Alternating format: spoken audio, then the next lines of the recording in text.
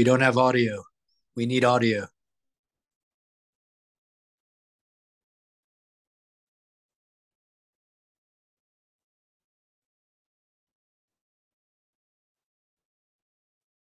Unmute yourself. Hello. Can you hear me that's now? Much better. Yep. Great.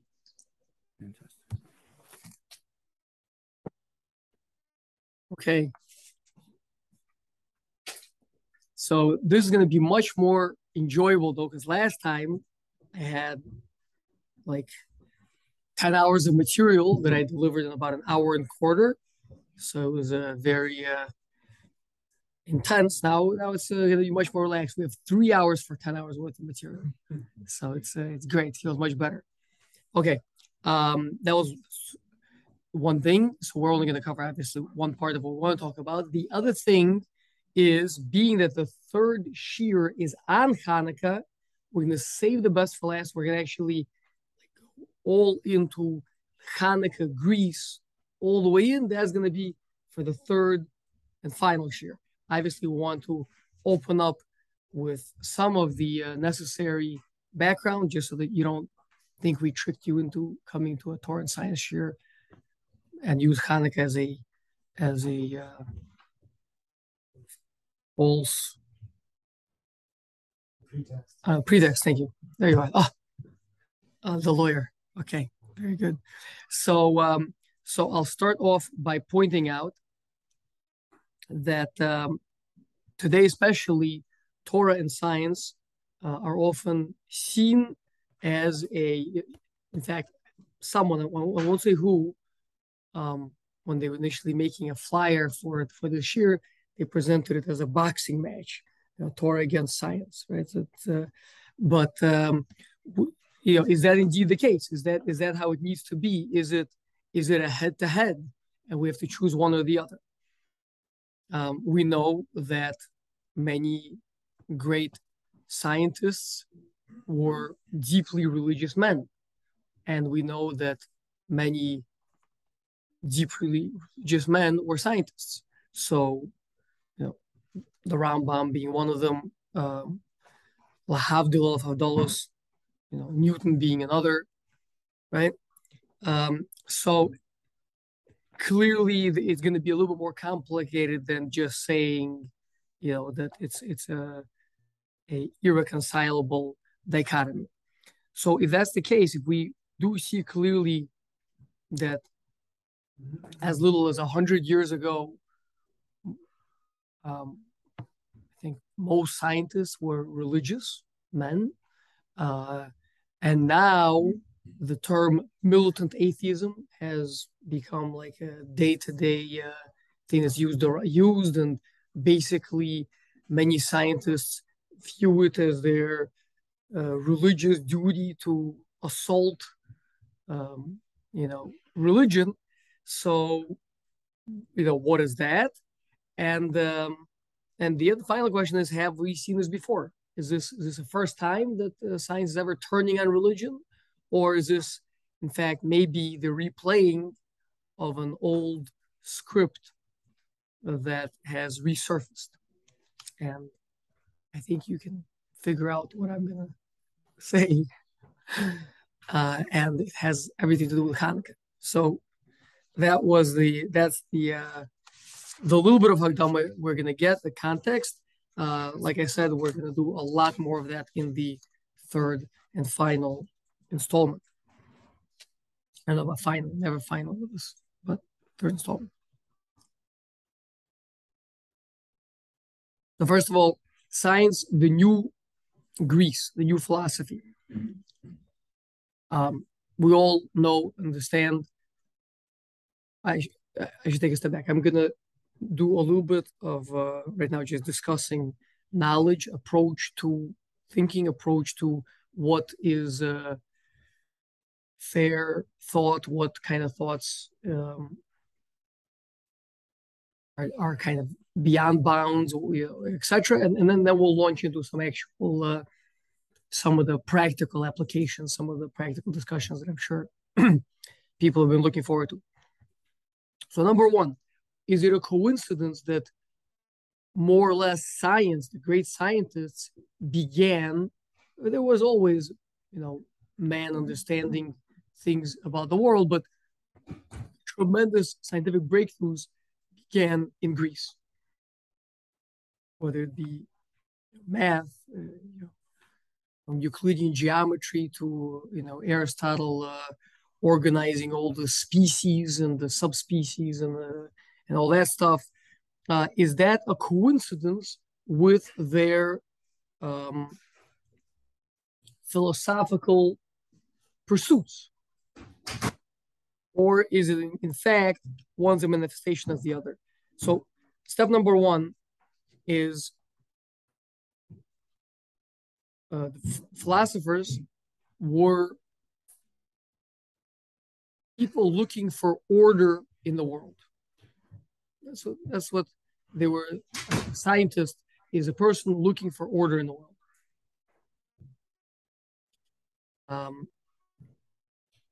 Of course, monotheism allows for the greatest order, because once you identify everything as going back to one source, so then necessarily all order is traced back to one source, as opposed to, if you were to have a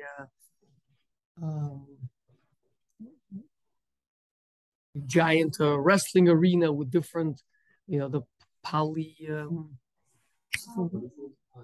No. Pantheon. Thank you. The pantheon. The pantheon of gods, right? Wrestling with one another. So sometimes you could have one result, sometimes you have a different result, and therefore things can be very unpredictable. And there's no point trying to figure out, because it depends which one of the gods got the upper hand this morning, right? So the Greek philosophers, number one, Aristotle, going through, if my memory serves me correctly, 22 step philosophical proof, concludes with the fact that God is one, monotheism, right? And that more or less propels them into the scientific pursuit that they went on to, as opposed to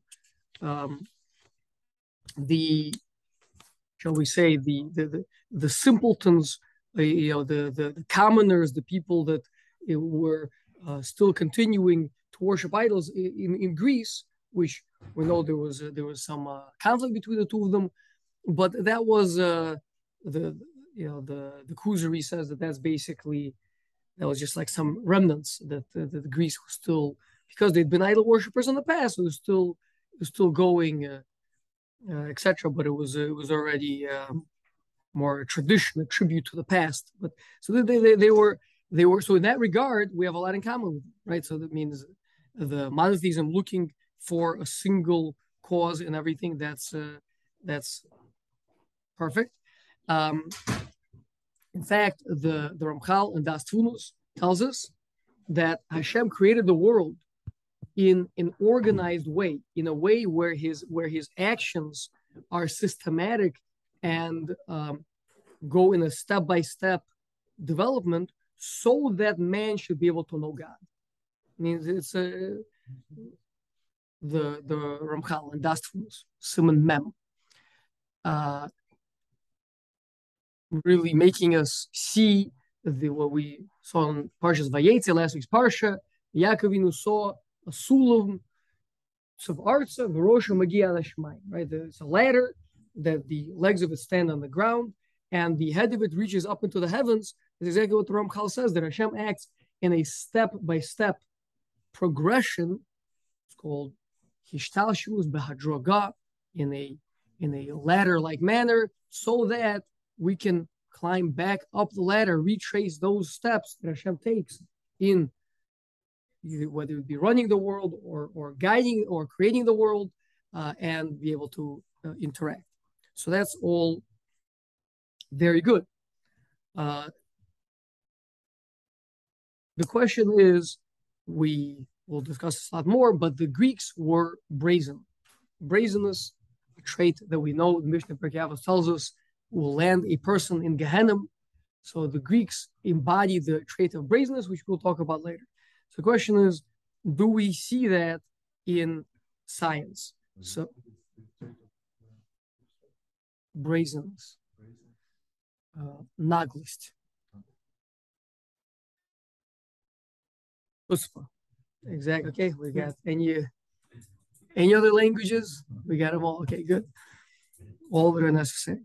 Um, so scientists is the pursuit of science. In fact, many scientists say the rules of the game are, right? The rules of science are, I'll quote just a nice little synopsis of a rule. The number one rule of science is I picked up somewhere, incredible person trying to explain science. The number one rule of science is let us see how far and to what extent we can explain the behavior of the physical and material universe in terms of purely physical and material causes without invoking the supernatural. Okay? That is the number one rule of science. So that's the rule of the game. So therefore, you're not allowed in science. You're not allowed to say, "Oh, well, this was actually a miracle. This was actually supernatural. This came from the spiritual world." Now, it doesn't mean that it's not true. It just means you're not allowed to say that. Now, why are you not allowed to say that, Kirill, being a scientist? I've never heard about such thing. But you never heard of such a rule? There are plenty of miracles and no one denies them.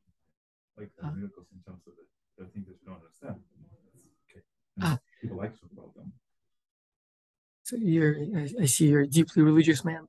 But the concept is like this, that if a scientist were to resort to claiming things to be miraculous, they would actually be doing a big disservice to humanity, right? I mean, there's a big benefit to making such a rule. And the reason is because once upon a time, people used to claim all sorts of things to be miraculous, right? I don't know, perhaps, static, like something moving without anyone touching. Oh, this is a miracle happening. It's actually happening through static, right? So all sorts of things, if a person doesn't know, the easy answer is to say it's a miracle. It's happening through supernatural causes. Isn't the definition of a miracle that it's not necessarily replicable, and where something you can explain in a physical cause is? So the thing is that the things sometimes are rare, sometimes things happen. That's many complicated things that perhaps a number of different physical phenomena have to interact at the same time in order to have something happen. But if you right? could replicate everything, then the exact same thing should happen, is the premise. Right. So then, in other words, they would be. That's what they're saying. So let's look for a rule. Let's look for a cause, right? That we can understand, that we can explain. Being that we cannot explain, being that we cannot understand supernatural miracles, so let's try to understand what we can understand, and let's try to take that what we can understand. In other words, the physical, and let's apply it to. Let's assume it applies to every single scenario, and pursue that. And they've had a lot of success because the world is built in a very, like we said, in a very rational way. Hashem built the world in a very rational way. So therefore, this approach it's a good rule of thumb for a scientist to have. Okay, that's the benefit of this rule. So the definition of science is using purely natural explanations to explain our world. The benefit of it is that it helps you to figure things out. The danger is that it can lead to an absolute denial of anything transcendent, of anything supernatural, of anything miraculous. It can lead to a denial of the immanent God, of a God who is involved and present. And indeed, we see that happened with the Greeks themselves. Say to me, wait a second. Rabbi Shulman, didn't you just tell us that Aristotle went to a 22-step proof to prove a monotheism, to prove one God? And says, yes. But they also, in an attempt to define God, we'll talk about more about that in the third shir, in an attempt to define God, they said the following reasoning. Being that God is perfect. Perfect means you can't change, because if you change, then you now become not perfect anymore. So God is perfect. God is unchanging. Now, this world is changing. And God has perfect knowledge, and that knowledge would be even of this world.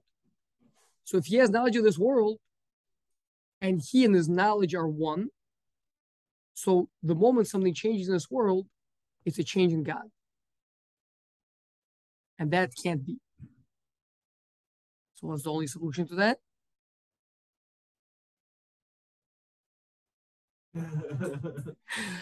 Okay, I guess there's a but again, that would be a lack. That would be a lack in him. That would be not perfect. Okay, so that would mean that he doesn't know, or that he and his knowledge are not one. So I'll just cut to the chase. What they concluded is what's called the disinterested God, meaning that it's not that he can't know, is that he has no interest in knowing. So he does not know anything that happens here, right? Totally disconnected from anything here, and therefore just whatever kind of rules emanate from him, those comprise the rules of nature, of the world, and everything runs only in accordance with that. And being that this guy is completely disinterested, he never gets involved, never that does miracles, never violates any of those rules. In other words, Mother Nature. Mother Nature. That's the conclusion. So you have monotheism, but the conclusion is no immanent God, no God who's involved, and the entirety of everything is being run by the laws of Mother Nature. Okay, so I'm just showing you that the brazenness of Yavin, of Greece, led them to such a conclusion, because that we'll talk about that more, gives them absolute control, absolute definition, absolute knowledge of God.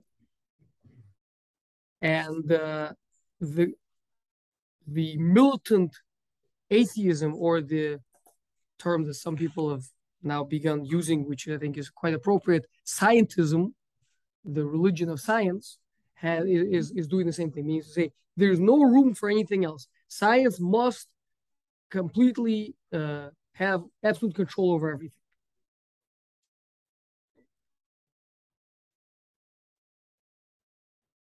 Okay, so just continuing in that line of reasoning. So the concept, which was absolutely pervasive in science up until, for sure, 50 years ago, it's called deterministic science. In other words, the scientists had come up with less than a handful of laws or principles, and everything in the universe runs according to those laws. And they were even pursuing the grand unifying theory, which would be the single thing that would then explain everything. Would be able to explain everything. You'd be able to, just like if you imagine a good physics student and a very complicated ping pong machine, right? So if you see where the ping pong is located, and you see the speed with which it's moving, and you're a good physics student, what are you going to be able to do? See the entire path that it takes. First of all, the entire path that it took to get to where it is now, right? And figure out the entire path that it will take henceforth, right? That's determinism, absolute knowledge of everything. Okay. Now there is and this is, as we mentioned, the Greek philosophers also were striving for absolute knowledge of everything. Okay, And you run into an interesting question. Can the effect be greater than the cause? Right? If something came out of something else, if something was created by something else, something was generated by something else, can that thing be greater than its source? Seemingly the answer is no, it cannot, right? That's a pretty basic, it's a pretty basic premise. And yet, if you think about it, the moment you say that man can know everything, knowledge, to know something, to define something, means to be bigger than it, because you can contain it. In your mind's eye, you can contain it. You may not be bigger than it physically, but your mind is bigger than that thing. If you can understand that thing can't understand you. Right? Which vessel fits into which vessel? Right? What fits into what? So to claim absolute knowledge of all existence means that your mind is the greatest, biggest thing out there. Okay? If I said to you, we made there's an ant, right? This ant, and he would like to know what you're thinking. Is that reasonable for an ant to know what you're thinking? No. Why is it not reasonable? Because he's so much smaller than you are, right? Not smaller in the physical sense, right? But smaller in the intellectual sense, right? So if whatever it is that you can know, it means you're bigger than it. It's a little bit of a tricky concept. Anybody want a clarification on that? Ask. You feel free to ask Harry. Is there anything intellectually bigger than humans? I mean, the ants can't understand us. We can understand the ants. So what is it exactly the thing that we can't understand that's intellectually bigger? So let's talk about the philosophers for a minute, right? So seemingly the kash on them, which is actually what the moral asks on them, is God is bigger than the human mind, right? Not bigger in the physical sense of the word, but bigger in every sense of the word, right? So just like an ant stands no chance at understanding your mind, you stand no chance at understanding God. And that's something that a person has to think about and has to reckon with.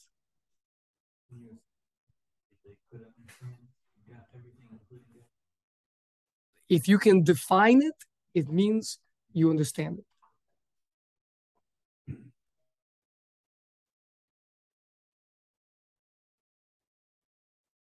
Can the effect be greater than the cause?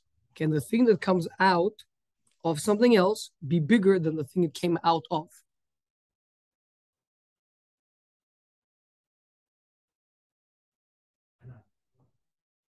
Well, if I have a number and I subtract something from it, can the thing that I subtract from it be bigger than the original number? Really?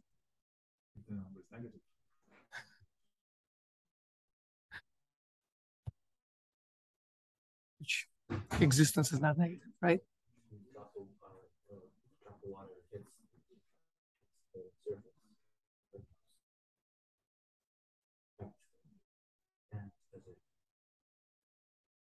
Right. So let's say that energy that's going to do that, right? That energy cannot be greater than the energy that was contained in the original thing falling or whatever.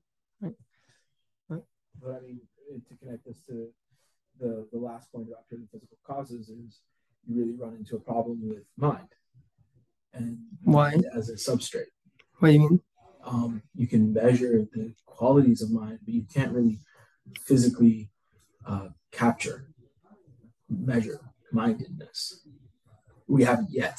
So this is you just to the psychology. I'm getting lost. You're asking right now on what I'm saying, that the effect cannot be greater than the cause, or are you going back one step to earlier what we were talking about. Going back one step to saying that if we can understand the mind that is trying to understand all things, we still haven't gotten to the first side.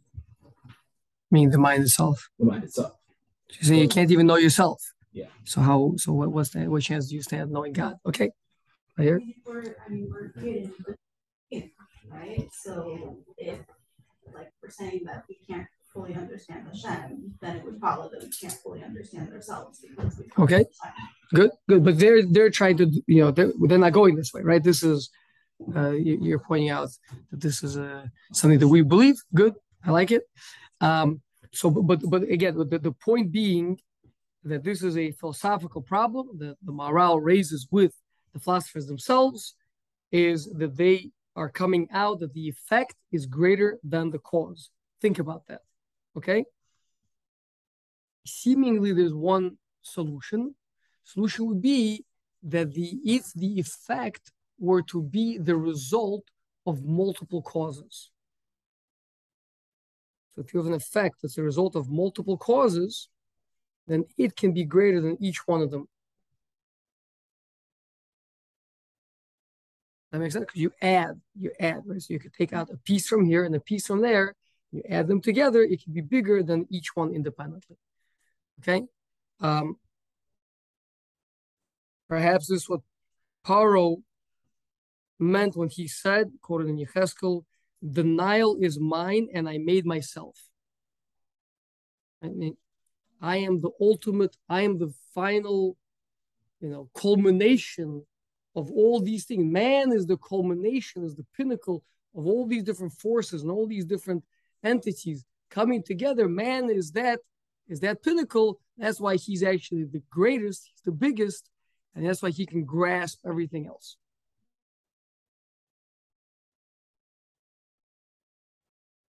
Turn down the heat a little bit.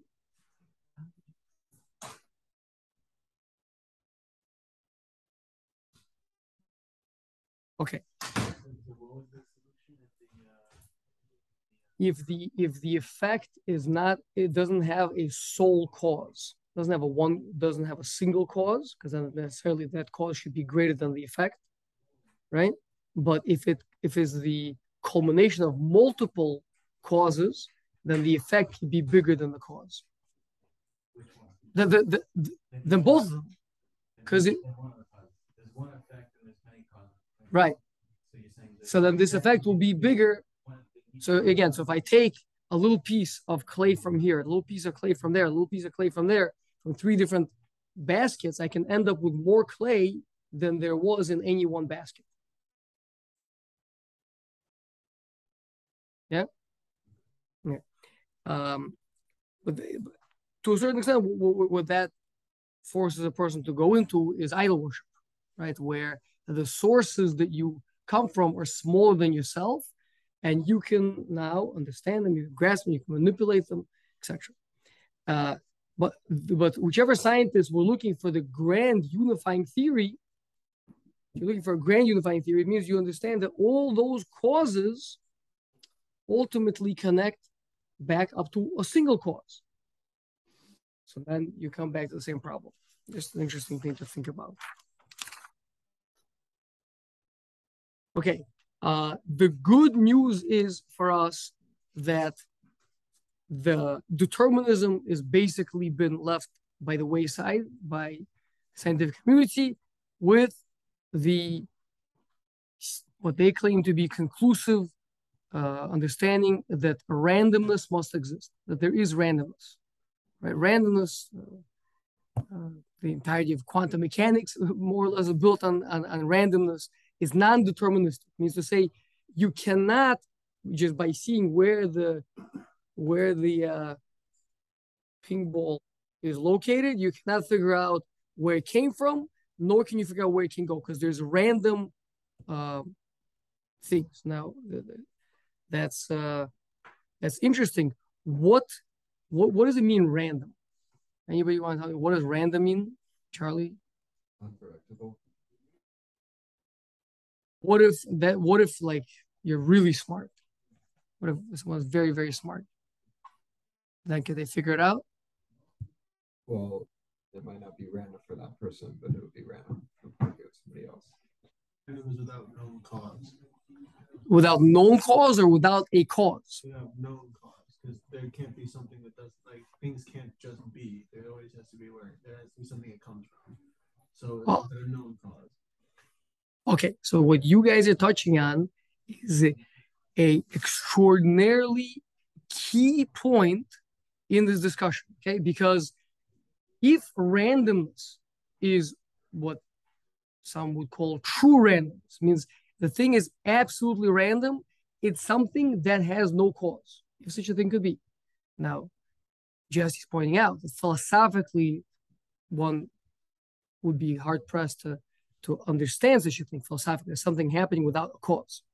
Yeah, but if one could believe, have a strong enough emunah in randomness, then one would be rescued from this problem, right? It's because randomness then can generate all sorts of things, and perhaps there's a back door to the quandary, the philosophical quandary that we were in. How can the effect be greater than the cause? Well, the answer is, well, because if there were some random things in between, there's some random movements in between, you could have gotten bumped up a few notches, or maybe even many notches, and you could end up greater than the thing that made you. Okay. The other approach, of course, to randomness is to say that what is scientifically proven by Bell's theorem to be that there is randomness. In other words, what they're saying is we've discovered the glass ceiling. Right? Randomness is there's no physical, not there's no known physical, there's no physical cause for this to go one way or another. That's random. There's no physical cause. But so one person hears that and says, that's it. So, okay, so it's called random. Another person hears that and says, oh, in other words, you're telling me there's a cause, like Jesse said, but there's no physical cause. So what does that mean? That there must be a non-physical cause, or a metaphysical cause. Okay. And last week's Parsha, we saw the big showdown about this. Is randomness absolute or perceived? Anybody? In last week's Parsha, Parshas Vayetze, we saw the big showdown between absolute randomness and perceived randomness.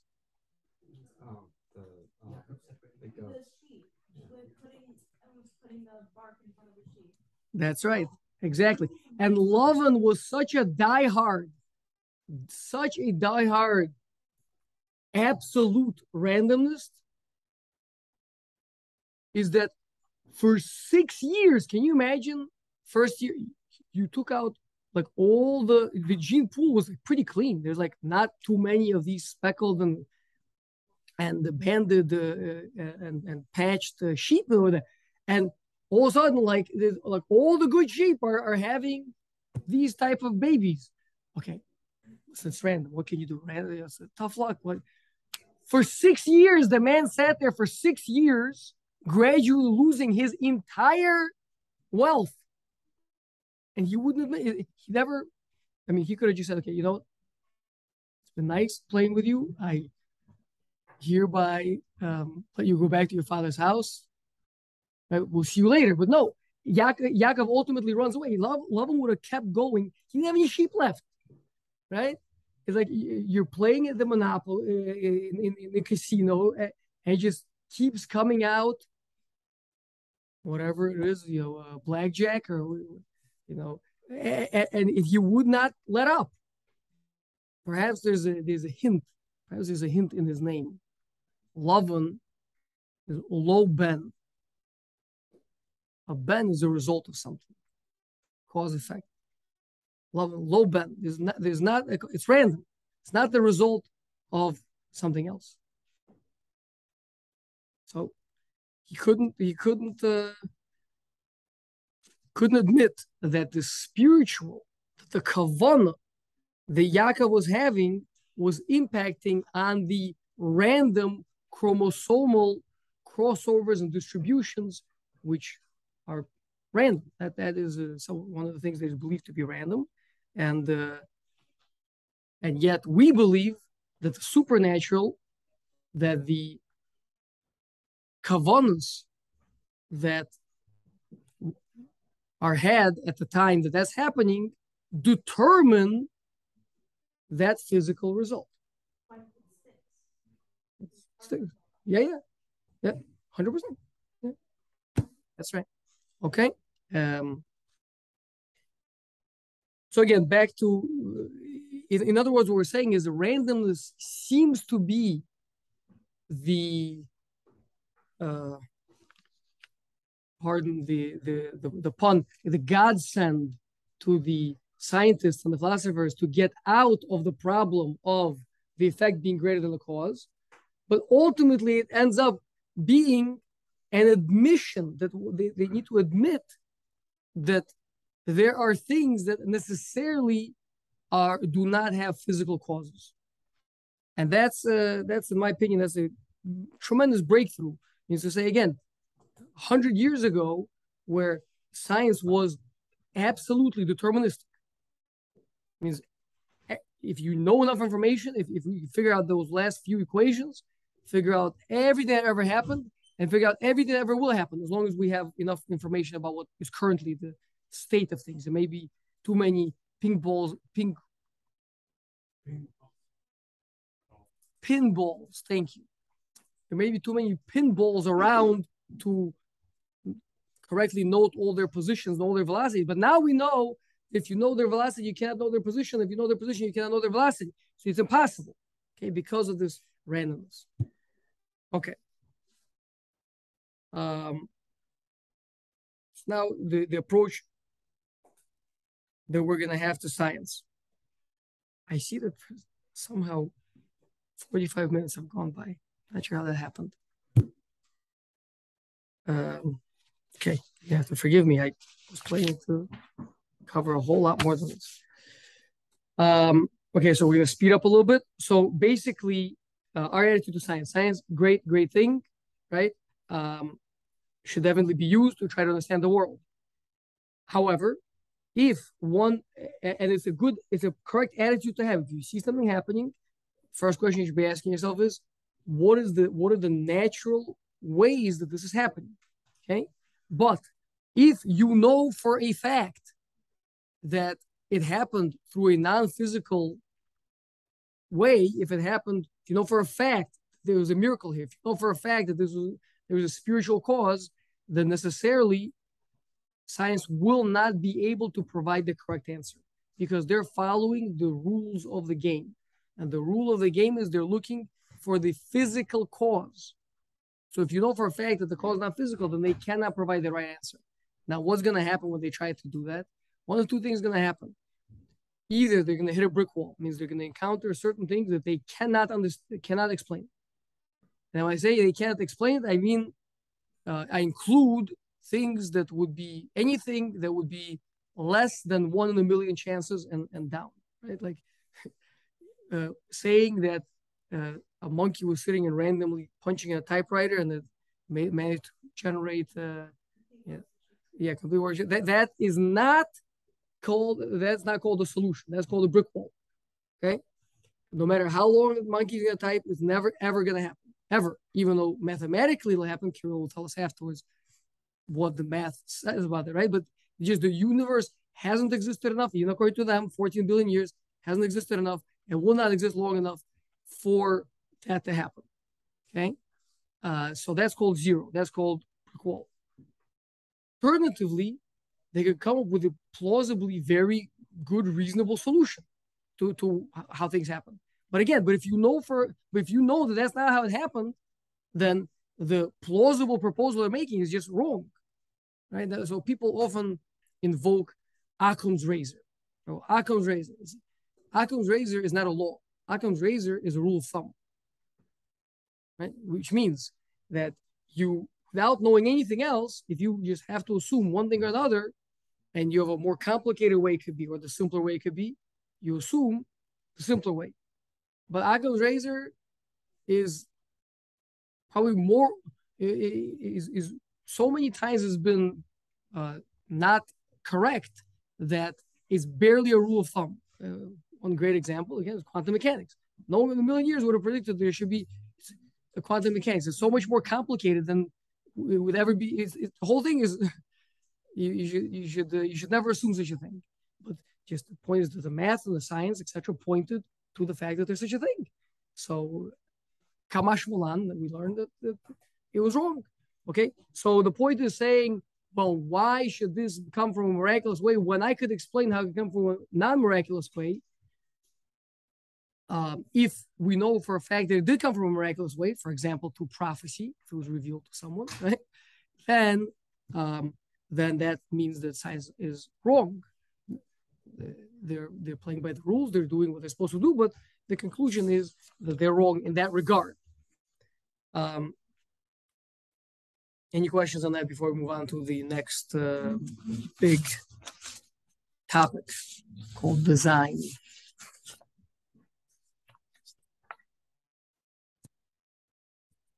Either everything is very clear or completely confusing. One of the two options. There's no questions. What? Oh, that's not good. Okay.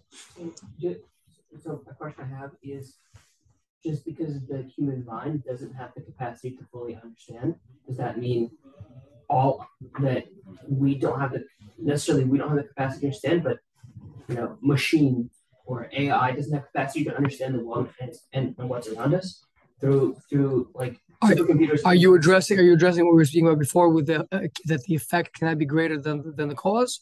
Right. AI would be an effect generated by a multiple of causes, not just one. So it would have the capacity to be greater than any singular cause.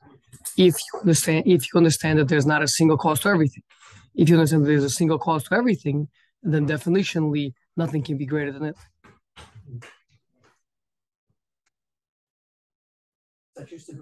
There can theoretically be supercomputers intelligent enough to have so many permutations that one of those permutations is a monkey typing Shakespeare on a typewriter, right? Like our human mind has however many gigabytes of data that we can store, but in theory, there could be a storage of data that can have a completion of the world or a completion of all knowledge and its functions, right? Like we're talking about two different things.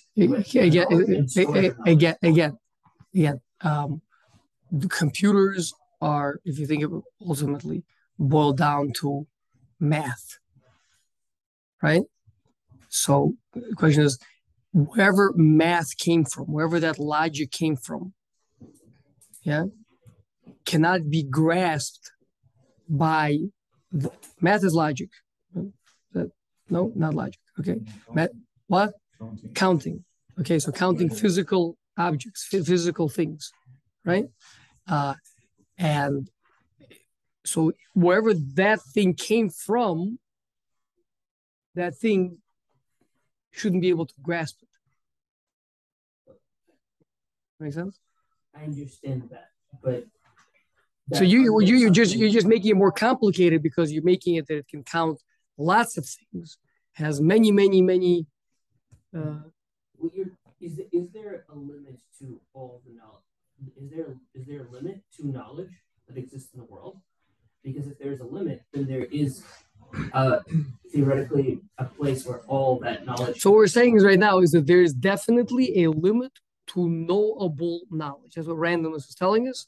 Is there's definitely a limit to knowable knowledge. And there's not big enough data sets where even random knowledge can be statistical. Right. Now, that is definitely what they say, that randomness has been proven.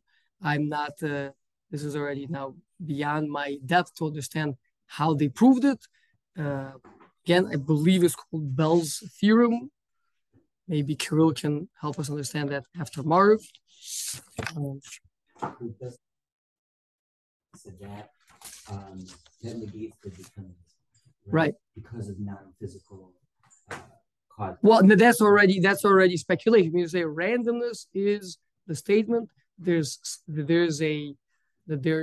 a effect that does not have a physical cause.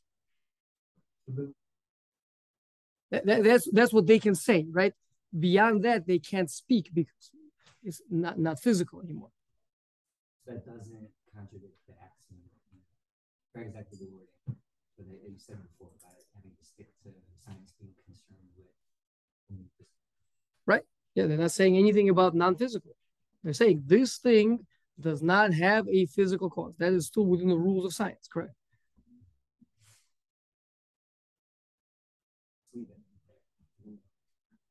If they're good scientists, they leave it there. Isaac Newton said a very good line. He said, "Physics, be wary of metaphysics, of proposing metaphysics, something like that, right? Meaning, if you're a physicist, which means any scientist, stay in physics. Don't go wallowing into metaphysics because no, by what? No, that is an end.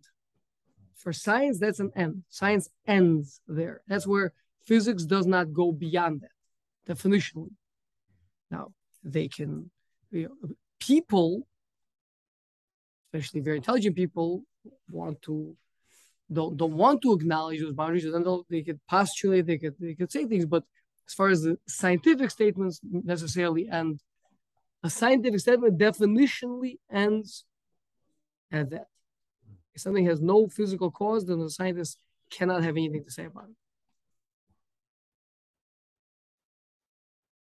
Okay. So we have a few minutes. So we'll talk for a few minutes about design, right? So we'll be talking about seeing design in the world.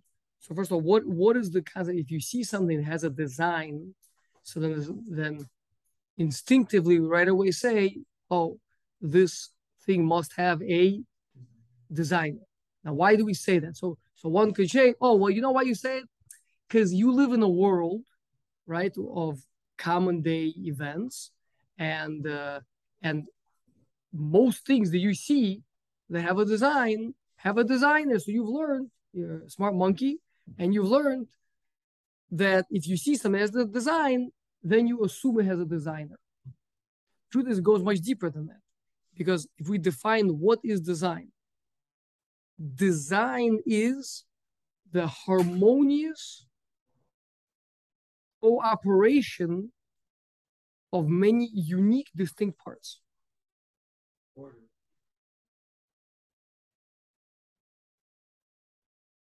Well, order could just be 1 through 10. Order could just be 1 through 10. That's order. But they're not working together. Here, talking about, if you think to yourself, if you see a mouse trap, very simple little thing, right? It still has 6 parts. And in order for it to work, all 6 of those parts have to work together. Right? So what makes us think that there's a designer? Answer is probability. We are great statisticians. In our minds, we're able to calculate very quickly probabilities. So if I see the likelihood of this type of a stick, this is a pretty rare type of a stick with a hook on the end of it. Those things, okay, I mean, you find them every once in a while, but not so common, right? The likelihood of whatever is a hammer is, you find those also, but not too often. So you're taking those probabilities with these probabilities, and by the time that you're done, and once you tighten things, then the thing is, then the probabilities go just falling right through the ground. Once you have to tighten things to attach them together, right? So then by the time you're done, you've calculated very quickly the probability of this piece of metal with this piece of wood with this piece of rubber all coming together, being in just the right shapes where they're going to do this thing is 0. It's nothing, right? I say 0 means practically zero, not mathematically zero. Practically zero, and therefore we say it must have a designer. Rather than saying designer, wouldn't it also be possible or rather to say that it's designed, therefore has a function? So when you say like a harmonious cooperation, function is that all these things are working together towards one goal. That's called a function. Harmonious cooperation means right. They're all right. That's still all a part of seeing the design. So when you see the design, you say this is the probability of this happening randomly so small that it could not have happened unless some other force who had this this goal in mind went and put them together. Is the cause of function, so that it can become the cause of design.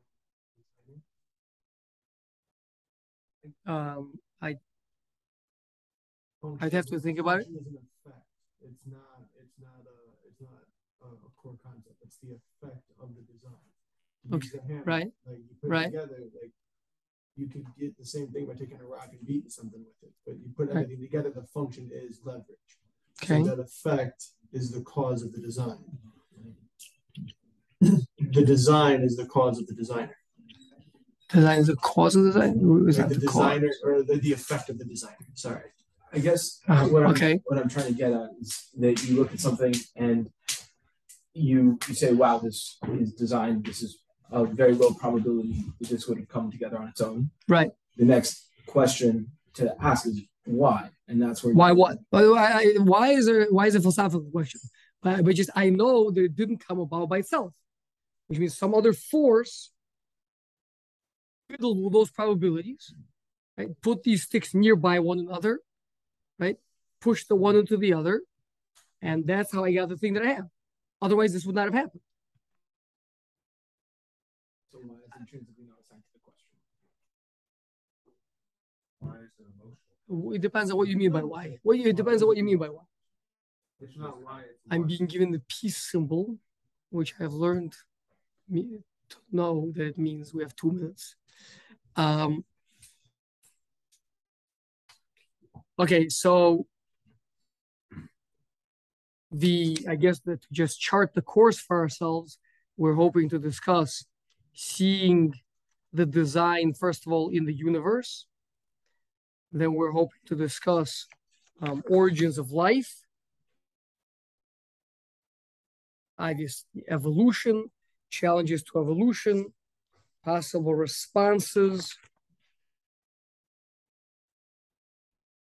and the reason why those fail. That's going to end up being a brick wall.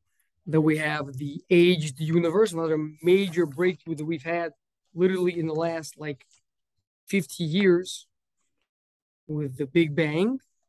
So we'll talk about the aged universe. We'll talk about the age of the universe as well. And first, we'll talk about the aged universe. The Bechlal has any beginning to it. Then we'll talk about the age of the universe.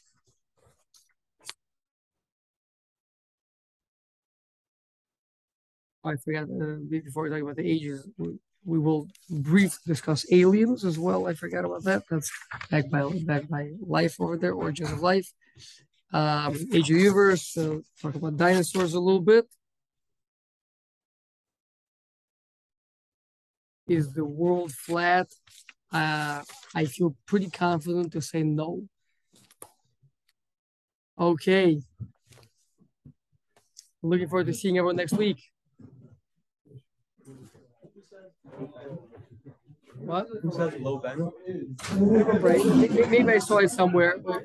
Thank you. Saw it somewhere that's pure. I don't know if whoever's interpreting it meant that there's no causality. Also for the order, shouldn't you go with entropy? Why are you going with design instead of entropy? That's why I was trying to go with order. Entropy